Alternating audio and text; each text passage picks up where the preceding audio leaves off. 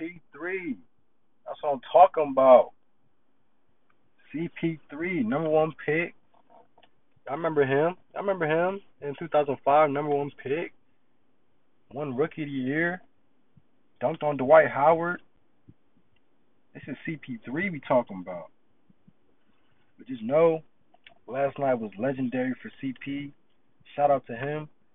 He got to the Western Conference Finals. But now, he going to the NBA Finals for the first time in his whole NBA career. You feel me? Shout out to CP3. People counted him out. You know what I'm saying? And just know he's in the finals now, so that's cool.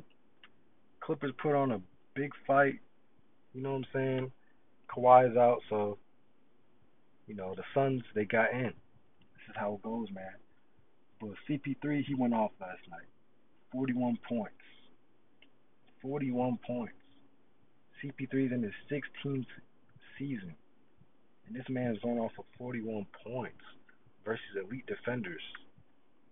Terrence Mann is a good defender. Patrick Beverly's a good defender. Got Paul George, Marcus Morris, and it didn't matter.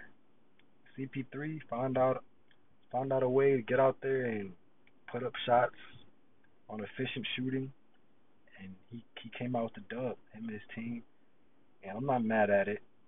Even though Clippers, I really thought they had a chance to win because of their defense.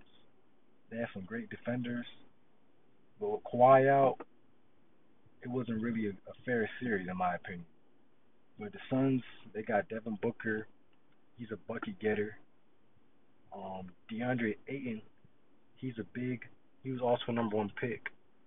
He's a big young guy, getting a lot of dunks, block shots, rebounds. Um, Jay Crowder had a great game last night too, hitting threes. So the Suns, they have a complete team. They got a superstar, young superstar in Devin Booker that gets you a bucket almost anytime you need it. You got the leader, got the heart of the team, CP3, that's leading the way as a veteran.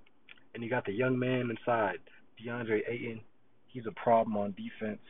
He gets you a bucket down low, but he'll also grab a lot of rebounds with his offensive and defensive rebounds. Then you got a couple wings. Jay Crowder, great 3 and D guy.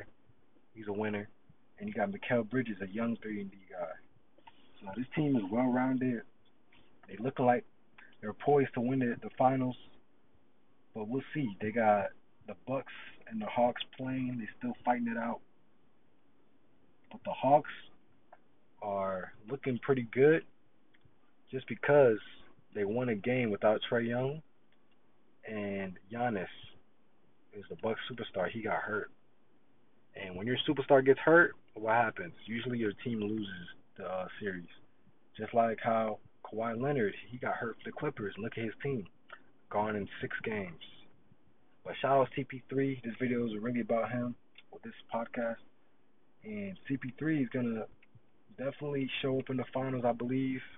He really wants to win his first ring.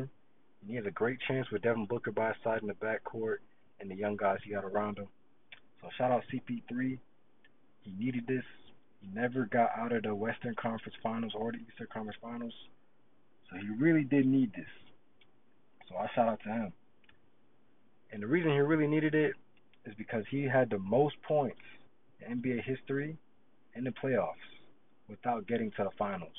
So he was the only person that hasn't been to the finals, and he had the most points. So it would look really bad if he couldn't get to the finals this year, because everybody knows in sports it's not easy to get to finals and be the last 2 teams standing. So the fact that he got there in the 16th season, pretty legendary. And if he wins the championship, I wouldn't be surprised because you got Devin Booker helping him out. You got DeAndre Ayton. You got some good wing players. So shout out to them. But the Hawks, I think the Hawks might come out the East now, and the Hawks might have a lot on their hands when it comes to CP and Devin Booker. We'll see what goes on.